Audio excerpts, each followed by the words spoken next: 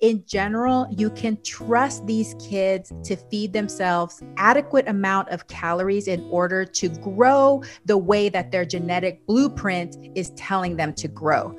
Whenever we interfere and either try to force kids to eat more or restrict their food, we're actually counterproductive. We're causing the opposite reaction. So whenever we restrict food from a child that we think is eating too much, we actually cause them to be more obsessed with food and think about food more. Whenever we try to force a child to eat more than they want to, we're actually making them more anxious around food. Welcome back to the Plant-Based DFW podcast weekly show with Dr. Riz and Maya. Our podcast focuses on lifestyle medicine, which is the use of evidence-based lifestyle therapeutic approaches such as whole food, plant-based diet, regular physical exercise, adequate sleep, and stress management to help treat, reverse, and prevent the lifestyle-related chronic diseases that are all too prevalent. Every week, we will feature physicians, dietitians, health coaches, and chefs who will share with us their expertise on one of these lifestyle medicine modalities. Before we meet today's podcast guest, I have a few announcements. Now, many of you know that the Physicians Committee for Responsible Medicine has been running an 8-week nutrition class, and it resumes again this Tuesday, February the 9th. Join doctors and community partners for a free online nutrition class. Learn how weight gain, high blood pressure, diabetes, and other conditions can be prevented, treated, and reversed with plant-based foods. Dr. Vanita Raman and weekly class guests will provide practical tips, inspiration, and interactive question and answers during this 8-week class series. We will be guests on February the 16th, so make sure that you sign up on time so that you can get the link for that class. So it's pcrm.org/nutrition class. If you cannot attend during the live recording, you will receive the recordings by email. Okay, have you signed up for the Grand Canyon Adventure? I hope you have. So far, there are 18 people in our teams. We will be participating in the Walk with the Docs Grand Canyon Adventure. This adventure will run February 13th through the 26th. It's a virtual event. We will walk as a team 70 miles. So teams consist of 1 through 5 people. This can include your kids, your colleagues, friends. This will also be 14 days of heart-healthy movement and nutritious eating. Participate in any type of activity that you enjoy: walking, running, swimming, housework. Log your activity each day to virtually move along the Grand Canyon. I did make a video to explain things a little bit better, so go to that link. It's bit.ly/Grand Canyon Adventure. We have 4 teams now, so we have the Plant-Based DFW team, Dr. Riz team, Team Bukhari, and Hippocrates Docs. I will include those links as well. Okay, finally, our organization, Plant-Based DFW, is now found on a new shirt provided by Plant Pure Communities. I just made a post about it on Instagram, and I've purchased 2 shirts for myself and Dr. Riz. If you're interested in purchasing this shirt to support Plant Pure Communities, visit teespring.com/stores/plantpure-communities.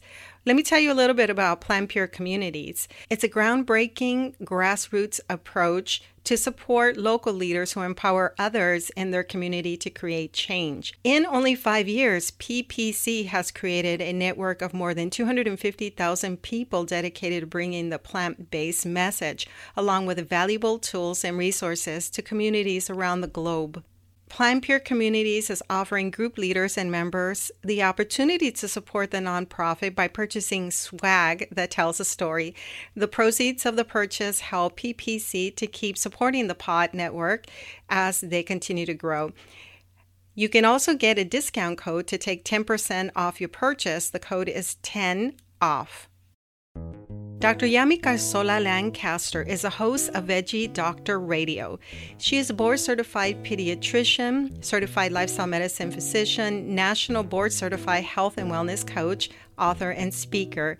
She is also the founder of Veggie Fit Kids, which aims to support and inspire plant-based kids and families. She is passionate about the power of diet and lifestyle in the prevention of chronic disease. In this episode, Dr. Yami will share with us how she learned about the power of plant-based foods, how she implemented healthy lifestyle changes in her own household, and how she created a practice to support families in their wellness journeys.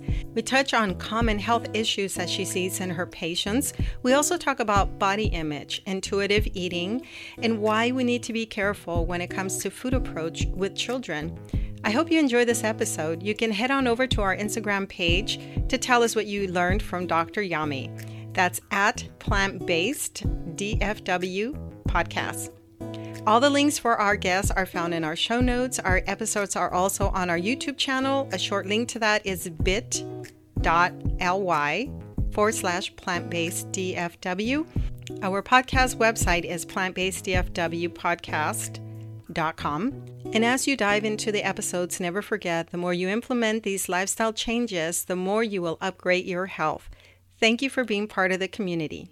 Welcome, Dr. Yami. Thank you so much for having me. What a treat. It's a treat for us because Riz will tell you that you are probably the first plant-based podcaster that I started listening to. Yeah, I had to hear Dr. Yami, Dr. Yami this, Dr. Yami that, Dr. Yami. So I was like, she's a pediatrician with the podcast. I found it fascinating that here you are talking about topics. This is a great way to reach out to patients and other people and continue to educate them about your work as a pediatrician and then plant-based nutrition as well. Thank you. I always like to hear your plant-based story. I feel like it was serendipitous, but also maybe divinely inspired. I actually was really into long distance running, half marathons and marathons, and mostly for the party atmosphere because, music and party, and you get to do like matching outfits and, wear the cute stuff. That's the most important part. But I was looking into barefoot running because I've always had plantar fasciitis ever since medical school anatomy lab. Okay. And I was reading this book called Born to Run. And in the book, they talk about the Tarahumara Indians, who are a native group in Mexico, who their culture is around running, and they run as a form of almost like a religious practice, meditative practice. And it's just part of their way of life. But what's cool about it is that they're also predominantly plant-based, mainly because they live out in the desert and that's what they have access to, or they did in the past. I think now they have more access to animal products. And then in the book, they also talk about Scott Jurek, who is a plant-based ultra athlete who's broken all kinds of crazy records. And he has his own book as well. So this was like my first introduction into this plant-based vegan world. And I was like, that's weird. But as I was reading the book, something just struck me like, maybe you should just try it and see what happens, just because it sounds super curious and interesting. And so right then I just decided I'm going to try it for 30 days. I'm Panamanian. So I thought, it's not going to be too hard. I'll just eat whole wheat toast with peanut butter for breakfast, and I'll have rice and beans, pasta with marinara, like I was already in my head, like it can't be too bad, So I just wanted to see what would happen. It was really just curiosity. I didn't have any set expectations. But what was amazing is that within 3 days, my chronic constipation that I had had for over 3 decades was cured. And this was, this quote, genetic constipation that everybody in my family had, and, just take Miralax for it and just deal with it. But I also felt better. I felt more energetic and lighter, and my mood too, because I'm a very high energy person and I have, really strong emotions. I just felt calmer, which is a big deal for someone like me. And it was just so easy to keep going. It was just not difficult. As the month went on, I started watching documentaries, of course, Forks Over Knives. Mm-hmm. I read Diet for a New America by John Robbins, The Kind Diet. I watched Earthlings, The Cove. It was over. By the end of the month, it was over. There was no going back, and I had zero regrets about that. I was like, no, this is just, it felt like it was meant to be, but it was just at the right time in my life, in my developmental timeline. It just seemed right. So then I said, okay, I'm going to do this for myself. I told my family, I'm just going to do this. I'm going to look into the rest of you guys. And so that's when I started to do research on children. Is it safe for children is what I wanted to know. Because as a pediatrician, you're taught that it's really not that safe and that it's kind of, really difficult. The child may not get all the nutrients they need. They may not grow as well. They may not get enough calcium, whatever. But when I started doing the research, it actually wasn't as bad as we had been taught. And actually, in some ways, there was benefits that I had never been taught about before. And so by the end of the second month, that was it. The whole family was changing. I'm the one that buys all the groceries and does all the cooking. So everybody was like, okay, fine, no problem. My husband said, well, that's fine. You can change everything in the house. Do you mind if I still go and buy some cheese and lunch meat and stuff like that? I'm like, no, I made him his little drawer in the fridge that he could put the stuff in. It only lasted a couple of weeks because he hates going to the grocery store. So really, literally, he just went twice. And after that, he's like, it's not worth it. And it just evolved from there. And this coming summer, it'll be 10 years. Wow. Congratulations. I mean, you've been in it a lot longer than other people. Okay, so your children were fairly young at the time. Well, one of them was 6 years old and the other one was 18 months old. So did the 6-year-old adapt fairly well? The older one is like literally not picky at all. He'll eat anything. He loves food. He's like me, very genetically similar in as far as like our love and affection for food. So no skipped beats there. And my younger one, he's adopted from Ethiopia and he already loved rice and lentils and he already loved peanut butter and hummus and all of those things. And actually I had been giving him milk because he did have some malnutrition, needed to grow, but he had severe, horrible constipation and rectal bleeding from it. And it wasn't even just from fissuring. He was like literally having inflammation. But I was continuing to give him this because I thought, I don't know. It's like looking back, I'm like, why do you make decisions like this just because you think that that's the best thing to do when obviously it's not, right? So whenever I switched him over to plant-based milk, guess what? His constipation was resolved too. Oh my goodness. And the diet was normal because I was having to hide meat in his food. I suspect that likely he hadn't eaten that much meat because he had been in an orphanage for most of his life until we adopted him. So he probably wasn't used to it. I was having to hide it and grind it. And I was putting it in a blender and oh my God. So really, it was a very easy transition for my family, thankfully. And my husband is such a nice guy and he trusts me and I'm a good cook. So even though we took meat out of the diet, everything still was delicious and great. So nobody really complained.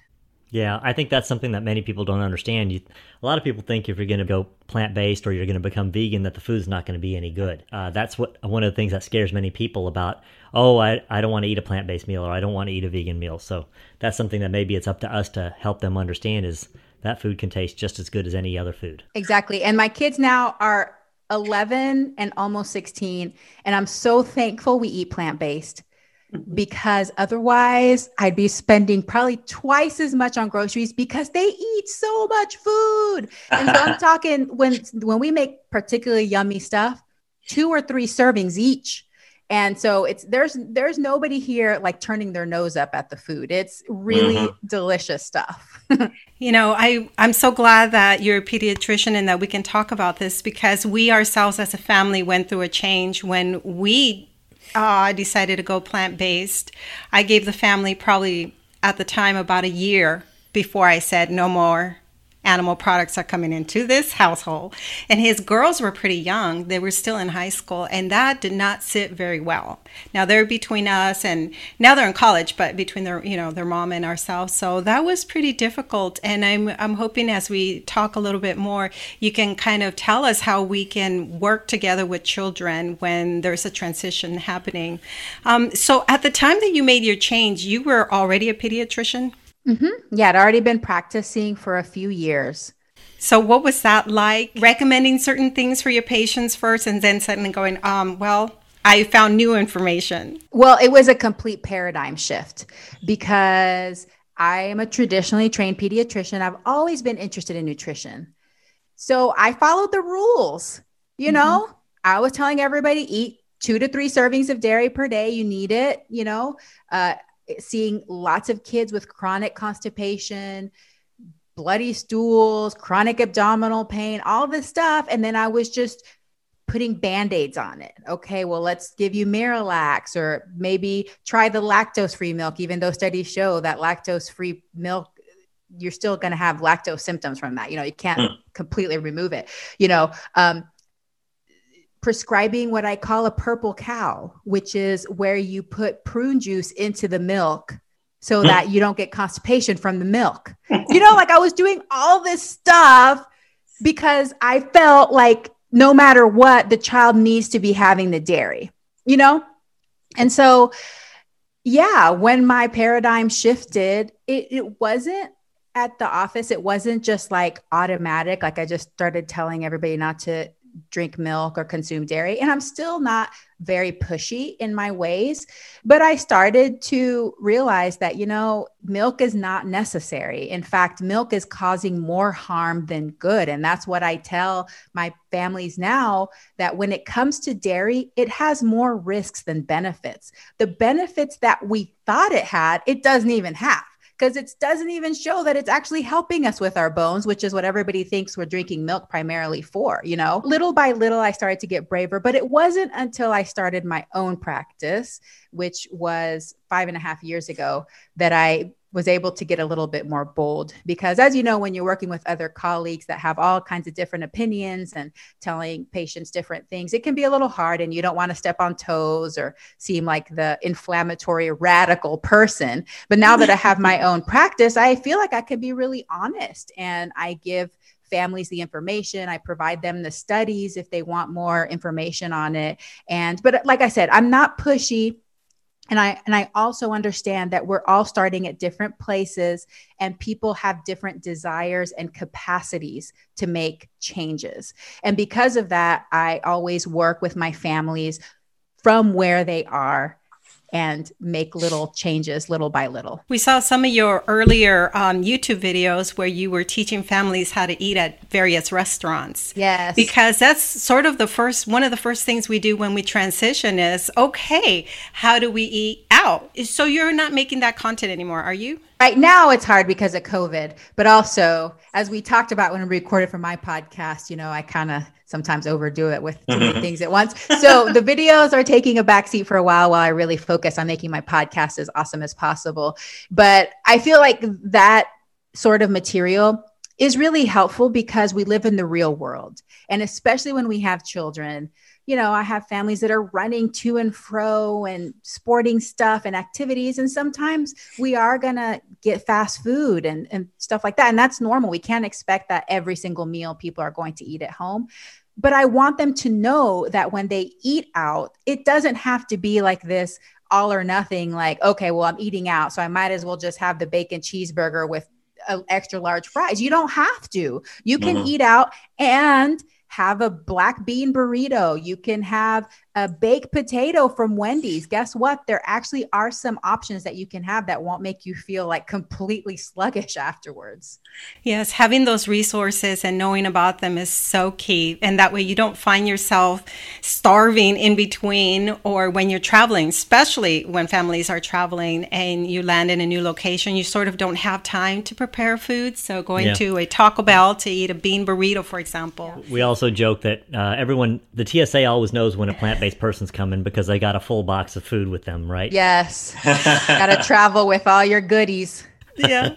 So now your Veggie Fit Kids website, did you develop that around the time that you opened your own practice? I actually started it beforehand. And this was my way because when I went plant-based, I didn't know any other plant-based doctors. Okay. Like besides the people I read their books of course, but these seem like, whoa, like they're like these experts. But I didn't know I didn't have any colleagues. And I knew that because what I was previously telling families, which is you have to drink milk and you have to do these things. I knew that that's what we usually told patients and families. So I wanted to provide a resource that would support families, but also healthcare professionals that are raising plant-based children or predominantly plant-based children, whatever level they are, I want it to be a resource for them so that they can know that there is evidence out there that it is beneficial and safe and possible at every stage. I'm a former elementary school teacher. And so I think that's why I gravitated towards you, because I'm thinking of having worked with Title I students at one point and how much they suffered in terms of, just having limited resources. Some of my students would come to the classroom without any food in their stomach. I heard you speak about what it's like to work with low-income students or patients. For me, that would be students, but the resources that you're available really do make it appealing for families, I think. Yes. And I think that there's a huge myth out there is that eating plant-based means you have to be really rich or, it has to be really expensive. And actually plant-based foods are some of the cheapest. In fact, when they do challenges, there was a famous chef that did this challenge that he was just going to spend as much as what would be affordable by food stamps for his whole family of 4. And guess what? He had to eat predominantly plant-based. It was rice, beans, peanut butter. It was all of those foods that are plants. They're less expensive and it can go a long way. Like a pound of beans, a pound of dried rice, it can go a long way to feed a family. Makes you feel good, but also provides the fiber, the antioxidants, the phytonutrients. So, you can accomplish a lot by eating plants, and it doesn't have to be really this big expensive thing that changes your lifestyle. Yeah, I find it odd that people would talk about how, as a culture becomes more affluent, they incorporate more meat into their diet. Yeah. So the meat is considered the affluent food, and then but then suddenly when you talk about being plant-based, then they go, well, but it's too expensive. Well, can they make up their mind? What's more expensive, meat or beans? Right? Yes, that's true. Yes. I have 2 questions. How do you work with your patients, and I imagine obviously their parents, because you're a pediatrician, to spread the word, and how receptive are they? And then also, how receptive are your colleagues to the message that you're sharing? I'll start with my colleagues first, because since I'm solo right now, I just basically meet people online and my friends that are, also physicians. But I think that they accepted me, but they were also very skeptical about it and weren't necessarily on board. I think that it can be hard, especially when some of my colleagues had been practicing for almost 30 years. I think it was really difficult for them to take it seriously, and like I said, this is just something that's drilled into you when you're a pediatrician. You're just taught this is just the way you feed kids, and it's not safe if you don't feed them this way. They have to have meat. They have to have dairy, and so changing that for some pediatricians, maybe they don't have the time, maybe they don't have the energy to look into it themselves. But I have found that most of the people that I've worked with have not really been curious enough themselves to look into it. They haven't made fun of me or anything, but they don't choose to look into it themselves. Which is probably a similar experience that most of us have. And then as far as the other question you asked, how my families have been receptive and how I work with my families. Well, it's been 2 different things, because first I was at a community health center and I felt like there it was a little bit more like, huh? Like, what do you mean don't drink milk? That's weird, But that was several years ago. It was almost 6 years ago that I left there. And then when I started my own practice, because my practice now, the whole premise of my practice is wellness, which I feel as a pediatrician, it positions me perfectly to have a wellness practice, because the majority of my patients are extremely healthy. What I'm doing is working on preventing disease. I'm on the other spectrum that what you are on, Dr. Riz, is I'm doing the best so that they don't ever have to see you. Sorry if it affects your paycheck eventually, Unfortunately, I'm never going out of business. Unfortunately. So sad. Yeah. But the families that come see me now, it's because they are interested in that. Every once in a while, I still have families that they just can't get their brains wrapped around not consuming dairy. That's one of the big things that's easy for me, is to just tackle dairy first. Kids in general aren't huge meat eaters anyway. That's an acquired taste. And so when they're younger, the dairy is really the big thing that I'm working on decreasing or eliminating. And most families, before they even come to me, they're like, oh yeah, we're already drinking almond milk or oat milk, or, they've already started seeing the connection between their own digestion and milk or other problems. And so I feel like it's getting easier and easier. And I love that I have evidence that I can show families. So if there's a patient that they need to work on the diet and eliminate things, I have evidence to back it up, So overall, I think it's been very gratifying to have a practice like that, because I feel like families are becoming more receptive to the message.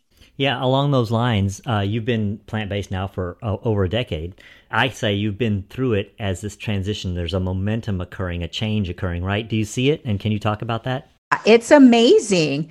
Well, even just both of being on social media, I feel like every day Instagram is like, do you want to be friends with this person? It's like plant-based this person, vegan this person, and they're all physicians and healthcare professionals. And I'm just like, wow, it's amazing. And then going out to these conferences like the Plantrition Conference, which is now getting more than 1,000 attendees every year, and American College of Lifestyle Medicine, where people are learning more about predominantly plant-based diets. So the word is getting out there, and I love it. And I think that it's helping everybody. It's helping people that are already promoting the message, but the ripple effect is going out even further to their patients. So I think it's just been an amazing thing to see. Yeah, different than when you first became plant-based. Right, because back then I didn't know any quote real people, I just knew the big people that were doing this work. But yeah, so now I just feel like it's very common. Good. Yeah, how encouraging. And, I mentioned previously that I saw your TED Talk, and you're an excellent speaker. But when I heard your talk and a little bit about your story, I love how you kind of put the plant-based message in it all. It was excellent. Could you tell us a little bit about your upbringing and why you decided to go into medicine, and more specifically, why you chose to work with kids? Yes. So I knew I wanted to be a doctor since I was like 3 or 4 years old. And I'm one of those people that I just declare something and that's my goal. It's going to happen. And I was inspired by my aunt, who is now deceased. She was a general practitioner in Panama, just an angel, really a saint. They would call her a saint because she was just so dedicated to her patients and so patient herself. And I always admired her. I would see her treating patients in my grandmother's living room after hours when she was supposed to be resting and, taking care of her own family. She could never say no, but it really inspired me. And so I decided to become a physician.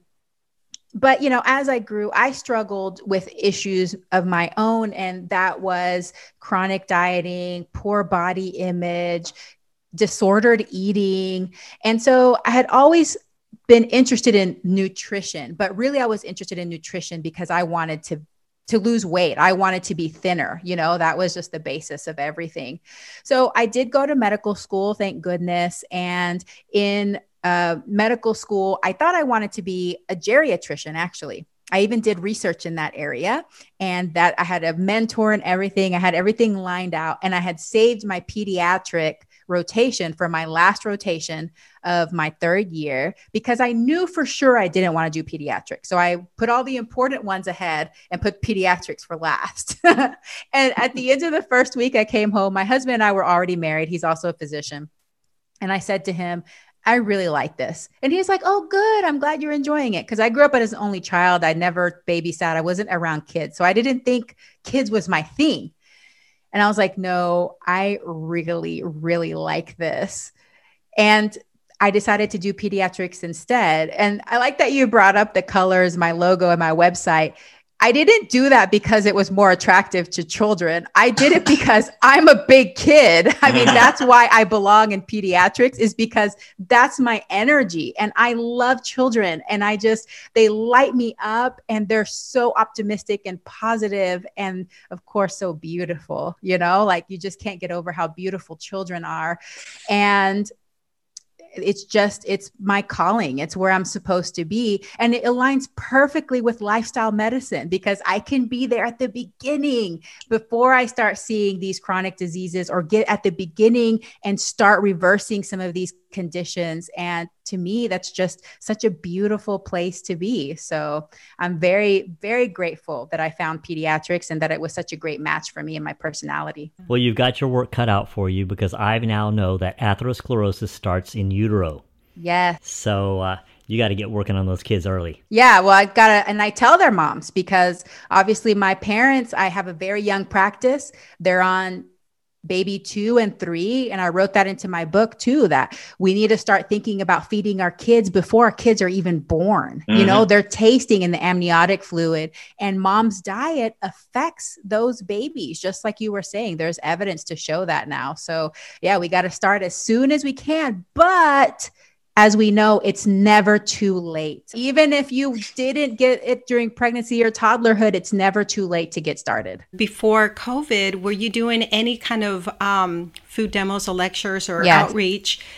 Tell us about that. Yeah. So I'm a Food for Life instructor through the Physicians Committee for Responsible Medicine. And that was one of those things that I went hard on. So for about 4 years, I was giving classes all the time, sometimes 3 or 4 a week. Oh my God. Teaching food. And I loved it, but I overdid it. So I burned myself out. So I don't do that right now. And especially with COVID, we're not doing in-person stuff, but it taught me a lot. And I learned the material so well because I was teaching it all the time, and I know all the tricks, and I can teach people how to cook stuff, but not just make things healthy. I cook them how to make it delicious and inexpensive, which it's like a win-win-win. And so there's no excuse. The food tastes good. It doesn't cost that much, and it's not difficult to make. And I can teach all of those things. And so I'm glad that there's other Food for Life instructors in my town. So I don't have to be the only one trying to do it all, but also around the country that can teach these concepts and educate patients that are ready to start making changes. You know, we love Food for Life instructors. We partnered with some of them, and you guys are really well trained. And it's a lot of fun when you can go and sample foods. So I'm assuming some of your patients were probably doing that. Yeah. And I think that that's the magic, is because, like we had said before, a lot of people assume that plant-based means it's going to be bland or just taste bad or like cardboard or something. So I love the classes because some of these recipes are literally so simple. So if you just read them, you're like, I don't know about that. But when I would see my students taste it and they were like, whoa, this is really good. And I can make this tonight when I get home. I have all these ingredients at home. They were all shocked. And so I had so much success of people leaving the class and integrating more whole plant foods into their diets and not being afraid to experiment and try new things. So that tasting of the food is really important. So even if you can't host a class for other people, sharing your plant-based food with other people is really important, because everybody out there just assumes that because it's called plant-based or vegan, it must not taste very good, even though in their lives they've probably eaten plenty of plant-based foods, but it just wasn't called that. They just don't know it. Yeah, it's just important to share it with other people so that they know. So, Dr. Yami, you work with the children as a pediatrician, but you're also trained as a health coach. And that means that you can work with the complete family. You can work with adults and children. What kind of programs have you put together in regards to that? And kind of tell us about what it's like to work with the family entirely. So the reason I became a health and wellness coach is because I knew that as a physician, I didn't know all of the techniques and I didn't have all the tools and methods to really appropriately help with behavior change. We're just not taught that. As physicians, we are taught the expert model, which is you have this, do this, and Dr. Riz probably knows that often we tell patients, okay, do this, and they don't do it. And it's not necessarily because they're a bad patient or they're being non-compliant. It's because they may have not even been on board with it in the first place. So what I love about coaching is we can take it all the way from the person's desires and goals, because maybe their goal isn't necessarily to lose weight. Maybe their goal isn't necessarily to drop their cholesterol. Like that, maybe that's vague to them. Maybe their goal is, I want to feel better so that I can play with my grandkids. Okay, that's your goal. When do you see yourself achieving this by? And what steps can we take to get there? And then, so maybe the client is going to say, well, maybe if I start walking every week, I will start getting more energy. Okay, well, what are you willing, or what do you think you're capable of doing? Can you do 10 minutes 3 times a week? And then so we make SMART goals that are appropriate and sustainable for each person, and then just work up from there. But from the physician model, you're just like, okay, start exercising, eat better, see me in 3 months. Nothing happened in those 3 months, because we really have to help inspire their own motivation, because each person has their own desires and motivations inside of them. And as a coach, I'm able to really highlight and harness that. And that's what I love about it. And so I think that's helped me even be a better doctor, because I don't just assume that just because I say do something that people are going to do it. And I really have learned those methods of motivational interviewing and assessing people's confidence levels. And I use it all the time. Mm-hmm. I think the first time we heard motivational interviewing was at Plantrition a few years ago. Another physician who was working at Kaiser Permanente, who had a very successful program there, said motivational interviewing is key. Yeah. And we're just like, what does that mean? What does it all mean? You know, and then we both started studying lifestyle medicine, and we realized it's right there. You are guiding them towards discovering why they want to do this.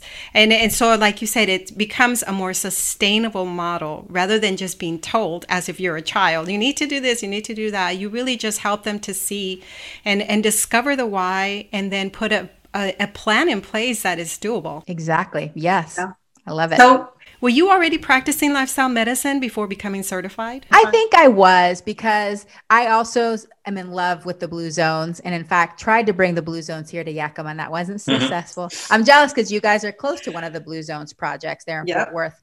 But, you know, I was really in love with the concept, and so I had already started implementing all that with my families. And, you know, a lot of it, even though it is evidence-based, is common sense. We know that nutrition is very important, but it's not the only thing. I mean, I know people who eat great, but they don't sleep and they're super stressed out all the time. And that's not necessarily good for our system too. So especially in pediatrics, I think it's just the perfect time to help families with habits and behaviors, so that they teach these kids, you know, getting to bed on time, getting adequate sleep is a lifelong healthy habit.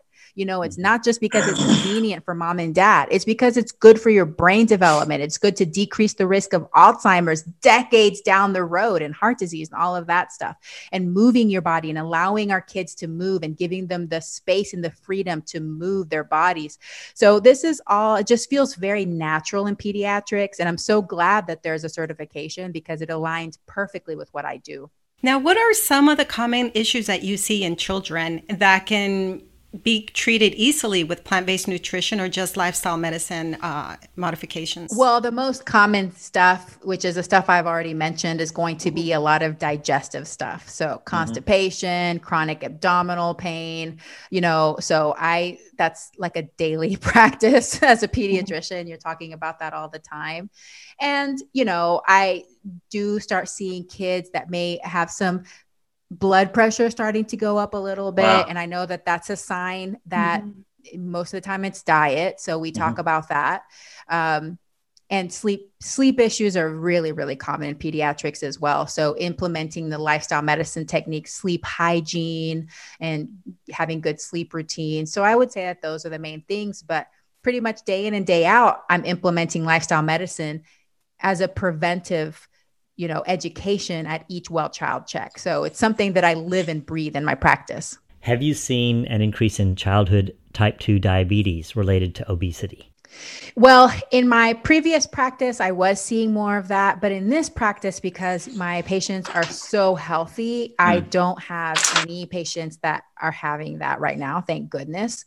And then the other thing, when it comes to body size in children, this is one of my big passions, is I don't focus on body size. I focus on habits and behaviors, because I know that body size just happens to be a symptom of lifestyle. not necessarily the cause, like we're always talking about. It can be in some instances, but mainly it's a symptom of the habits.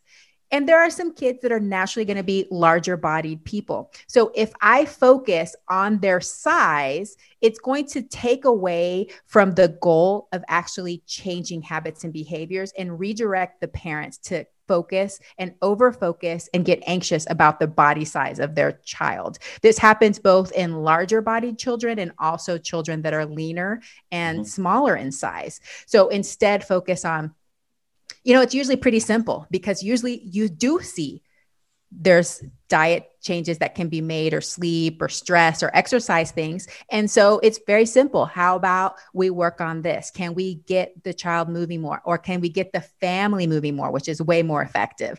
Can we eat more beans? I'm always pushing beans, because I think the American families, that's a deficit in the American culture, is people don't know how to use or cook or eat beans. So, little by little, we make these changes, but focusing more on habits and behaviors rather than size or weight. And you touch on that in your book, Intuitive Eating. And I was fascinated by the topic, because in so many ways, I think I've adapted that for myself, in terms of I eat when I'm hungry, and I eat till I'm satisfied. So in your book, you kind of advise parents to kind of let go a little bit and allow the child to then go within and really see what the body is saying to them. Yes, because children are born that way. We're born naturally intuitive eaters. Now, there's definitely individual differences as far as what we call food approach. Like I said before, me and my older son, we love food. We like food. We think about food more probably than some other people. But even with those children that have high food approach, or the children that might have lower food approach, in general, you can trust these kids to feed themselves adequate amount of calories in order to grow the way that their genetic blueprint is telling them to grow. Whenever we interfere and either try to force kids to eat more or restrict their food, we're actually counterproductive. We're causing the opposite reaction. So whenever we restrict food from a child that we think is eating too much, we actually cause them to be more obsessed with food and think about food more. Whenever we try to force a child to eat more than they want to, we're actually making them more anxious around food, and they're going to be eating less of those foods. So it's difficult, because I think a lot of us were raised in that, eat one more bite, here comes the airplane, clean your plate, because there's children starving and who knows where, or like grew up that way. So you have to unlearn habits. We have to unlearn our cultural training. But whenever we step back and trust that our kids are going to know how much to eat, it's actually less stressful for everybody. It's less stressful for your child. It's less stressful for you. And at the end of the day, they're feeding themselves adequately and they're growing as their body is instructing them to grow. I've often wondered the trauma that a child can experience when there are all these restrictions that, I didn't experience them, but my mother grew up where the parents, they would put a lock on the refrigerator. And so when we introduced her to this way of life, she asked me, so do you ever cheat? And I said, why would I cheat? Like in my mind, I'm only harming myself. It's probably from those childhood moments that she had. I mean, it is so traumatic, and we do it to ourselves, unfortunately. So whenever we impose restrictive diets on ourselves and then we start binging and then we think we're food addicts, it actually spurred from the fact that we were restricting our calories. So yes, it can be very traumatic and it can be very sad because we are survival creatures. So first and foremost, we have this survival instinct. And that is helped by eating sufficient amount of food, So whenever we have this feeling that there's scarcity when it comes to food, it's appropriate evolutionarily. It's appropriate for us to suddenly become obsessed with food because in our primitive brain, we're thinking we could die, we could starve to death, and we want to be alive. So it may seem dramatic, but to the primitive brain, it's not. To the primitive brain, that's real. It is a life or death situation. So some of these things, chronic dieters, I know it took me years. It took me years to lose that sneaking, hiding, eating by myself sort of thing, because I had dieted for so long that food was this really weird relationship thing. Thankfully, whenever you stop dieting and you stop restricting, you can get back to a place with food where it feels natural and normal and comfortable, and you're no longer worried about not having enough. But just imagine when we're imposing that to our children, what we're causing. And I know that parents are well-meaning. I know that this happens a lot. So I'm not blaming parents, and I'm not saying that they're bad parents. I just hope that if there's anybody out there listening and doing that now, maybe think about a different approach and trusting your child. Of course, filling your house with health promoting foods and having good structure and routines, but not putting your child on a diet. I mean, that's a really, really big deal to me. We need to improve the quality of our food. And when we can do that, these restrictions go away. That whole concept of restricting someone. That's what I worried about my kids when they were growing up, is fortunately we weren't focused on this restricting them from how much they could eat, and we didn't force them. It's like, yeah, they ate whatever they wanted to eat and we were fine with that. But inside, the one thing I was worried about was the quality of the food.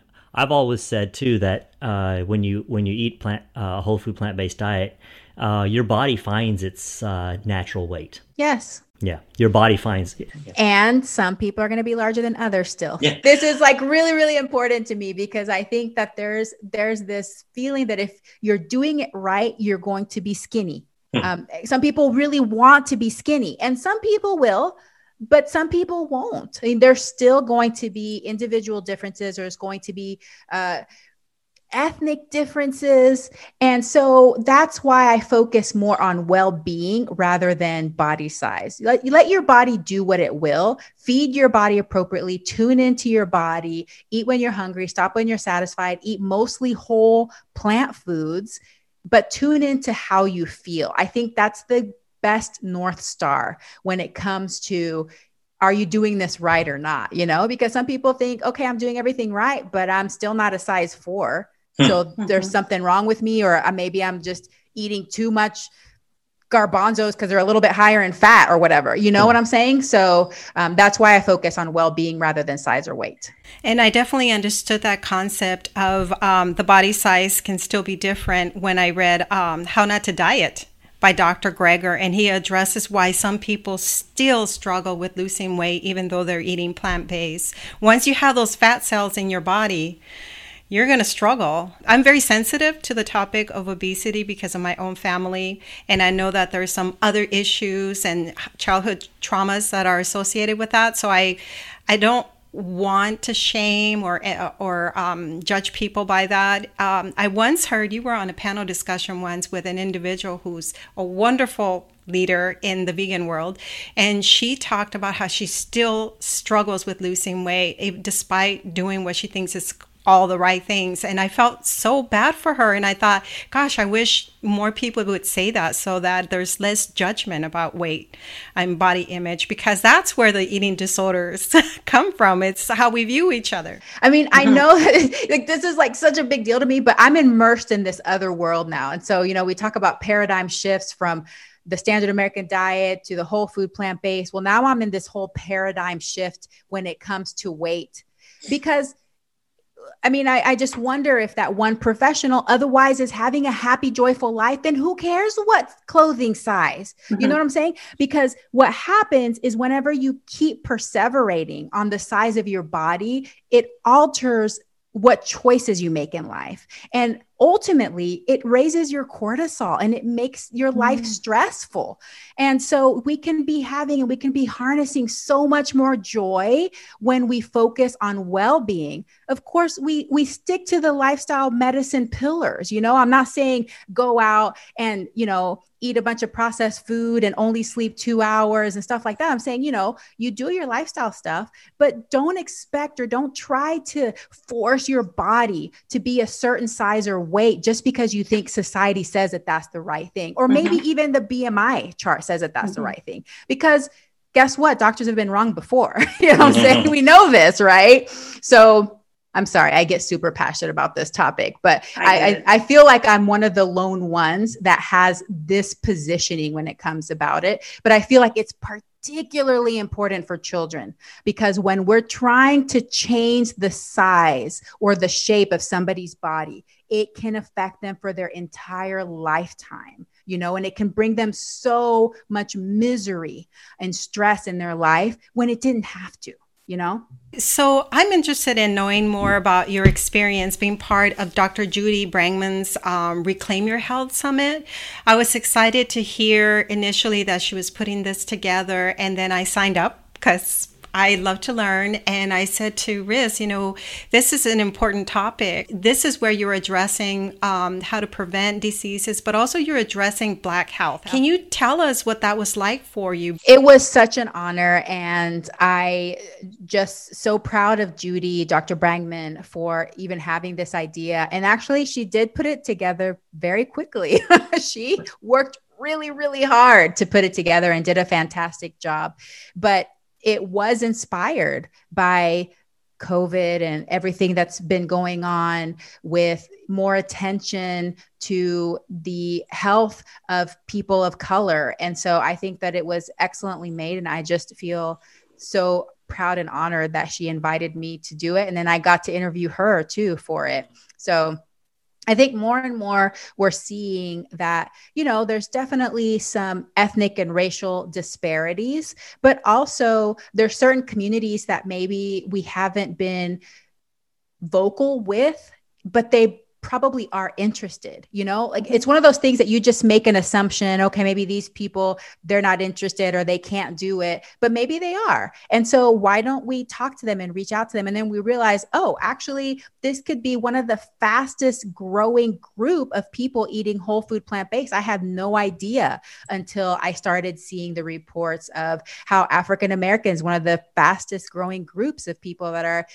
changing to veganism. I think that, it's very important that we just are mindful of that and aware and do the best we can to be inclusive to all communities. I agree. It fell at a wonderful time during this COVID time, but during a very divisive time in our country. And I saw this summit happening and PCRM putting together one in Spanish. I referred my mother to that one. I said, you got to watch this one because Spanish is still her stronger language. And it makes sense that we start to come together and focus on certain groups that kind of feel like we've been a little bit neglected.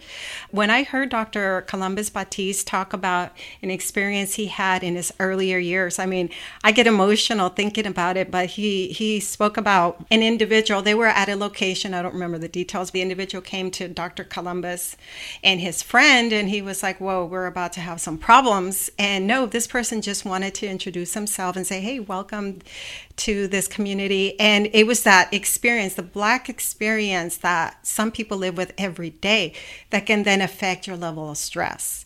It can affect how you see everybody else and how you feel like you're being perceived. And so when the summit came out, I felt so excited. I shared it with as many people as I could because I thought, this is important. And really, all physicians in the plant-based world need to see this. Yeah. We talk about how about a third of your patients are African American or so, and so it's important to know how to work with certain patients is what I'm saying. And, just taking it back to the coaching too, to realize that everybody has their own individual experience and journey, and they have their own lived experience. And so sometimes we want to make assumptions, but it's not appropriate to make assumptions. We need to ask, like, what is your experience with this? How do you feel about this before we make assumptions? And I think that's what we're all learning how to be better at, because definitely I'm not perfect at that. But I think with these events and with the changing times, we can all learn how to be more inclusive, but also make space for all people to be able to tell their story. We all deserve to be healthy. And it is true. You just never know who will be open. They just need to hear the message. Yes, absolutely. So you've mentioned that your patients are fairly healthy. Is it because of the population? You know, the name of my practice is Nourish Wellness, and I positioned myself as pretty much doing lifestyle medicine. Even before I was lifestyle medicine certified, I didn't really realize that when I did that, I was going to already attract the healthiest people. Like I guess didn't know that was going to happen, but that's what happened, you know? So I attract all the people that are already interested in pursuing this way of life. And because of that, my patients are so healthy, and I'm very happy about that. But I just didn't imagine, I imagined myself doing more work like I did before, where I'm helping families that are really struggling and really needing a lot of help with that. And so that's why I still am very passionate about doing my online things and having my online presence. But I also just love my practice. And the reason I love my practice is because it's definitely let me see what it's like for a healthy child to grow up without chronic disease. So I know exactly what that looks like now. I know exactly how that can happen. And I know that it's possible. And it gives me so much hope. Mm-hmm. So I think either way, it's been a fabulous experience, and it's very gratifying to do that kind of work too. Yeah. I mean, you are literally raising that next generation of healthy kids, because it's foundational what you're teaching at a young age when they're more receptive, and then you're putting them on a great path. I get messages all the time from my patients' moms whenever my little patients, the little kids, are telling their moms, you know, we need to eat more beans, Dr. Yami says, or please tell Dr. Yami I ate my beans, or I had kale, or, you know, whatever. So I know that the message is getting in there, because it's not like I'm giving a lecture every time they go to a well child check, but I'm consistent, you know. Let's talk about how much dairy you're having. Let's talk about beans. Let's talk about this. Let's talk about sleep. And so the message is getting there little by little.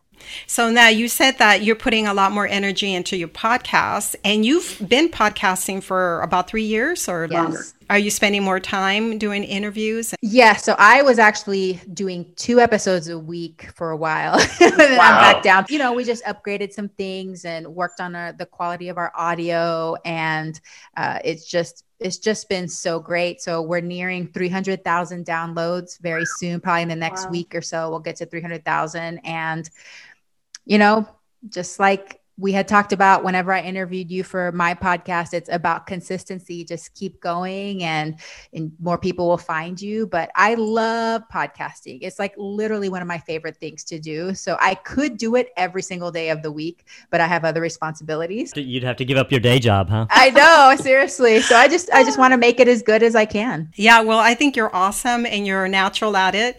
And what a wonderful way to provide information, especially because you are a physician. Not all physicians are able to spend that much time. And aside from that, just doing the research for each episode, it's a lot of work. It's so fun. It fills me up. It makes me so happy. I can see how that would be gratifying. I did have one fun question for you. Is there a hobby or a passion that most people don't know about you? I'm a pretty open book, so I think most people know pretty much everything about me. But I love exercising. Like we had talked about how I started with long distance running. I don't do that anymore, but I love to get on my bike or my treadmill every morning. And it's just the best way to start the day. I know that it's going to set me up for a joyful day where I have energy and I can think clearly. So I try every single morning to start my day with exercise. And it's not difficult for me just because I love it that much. And I just love sweating and I love being breathless. So it's just really, really fun. So do you have a tip for our listeners, whether they're parents or not, on how they can upgrade their life? I think that everybody can be mindful about getting adequate sleep. I suspect that the majority of people listening probably are not. So one easy way to upgrade your life is to just start going to bed 30 minutes earlier and get more sleep. And you're going to feel like $1 million the next day. And it's so worth it. We do the whole lifestyle medicine thing, but sometimes we don't practice it ourselves, right? Yeah, we're burning the candle at both ends. We got a lot of stress. We don't get enough sleep. The first thing to go is my exercise routine when I get busy. So yeah, we do have to practice self-care, and it's very important. Whenever we deviate off the path, it doesn't mean that we just throw in the towel and quit. We just gently nudge ourselves back on the path and then tune into that sense of well-being, because when we deviate off the path, usually we're not feeling good. So when we get that indication of like, oh, I'm not feeling well, we get back on the path and we're like, this feels better. It's just easier to stay on that path, you know? Mm-hmm. How can people find your intuitive eating book and your websites? And also, how can they listen in on your podcast? So the best place to go is my website, dryami.com. And there you can find links to my book, A Parent's Guide to Intuitive Eating, How to Raise Kids Who Like to Eat Healthy, my podcast, Veggie Doctor Radio. And there's also, I have a bunch of freebies. So at dryami.com/free, I have lots of cool stuff like how to replace meat, how to replace dairy, a plant-based shopping guide, all kinds of stuff, breakfast, lunch, and dinner ideas. And so those are just easy PDF downloads. And then from there, they can link out to my social media. I'm most active on Instagram at the Dr. Yami. But like I said, you can find everything from dryami.com. Well, Dr. Yami, it's been a pleasure. Thank you so much for your time. We've enjoyed getting to spend a little bit of time with you. Thank you for everything that you do and for being such a wonderful role model and for being, you've been doing this for quite a while. So you're almost a pioneer. Thank you for all the work that you've done. Thank you so much to both of you for having me. It was such a pleasure. Take care. Bye-bye. Thank you. You've been listening to the Plant-Based DFW podcast show. If you like our content, please like, share, and leave a review. Our goal is to provide quality episodes to help support the community.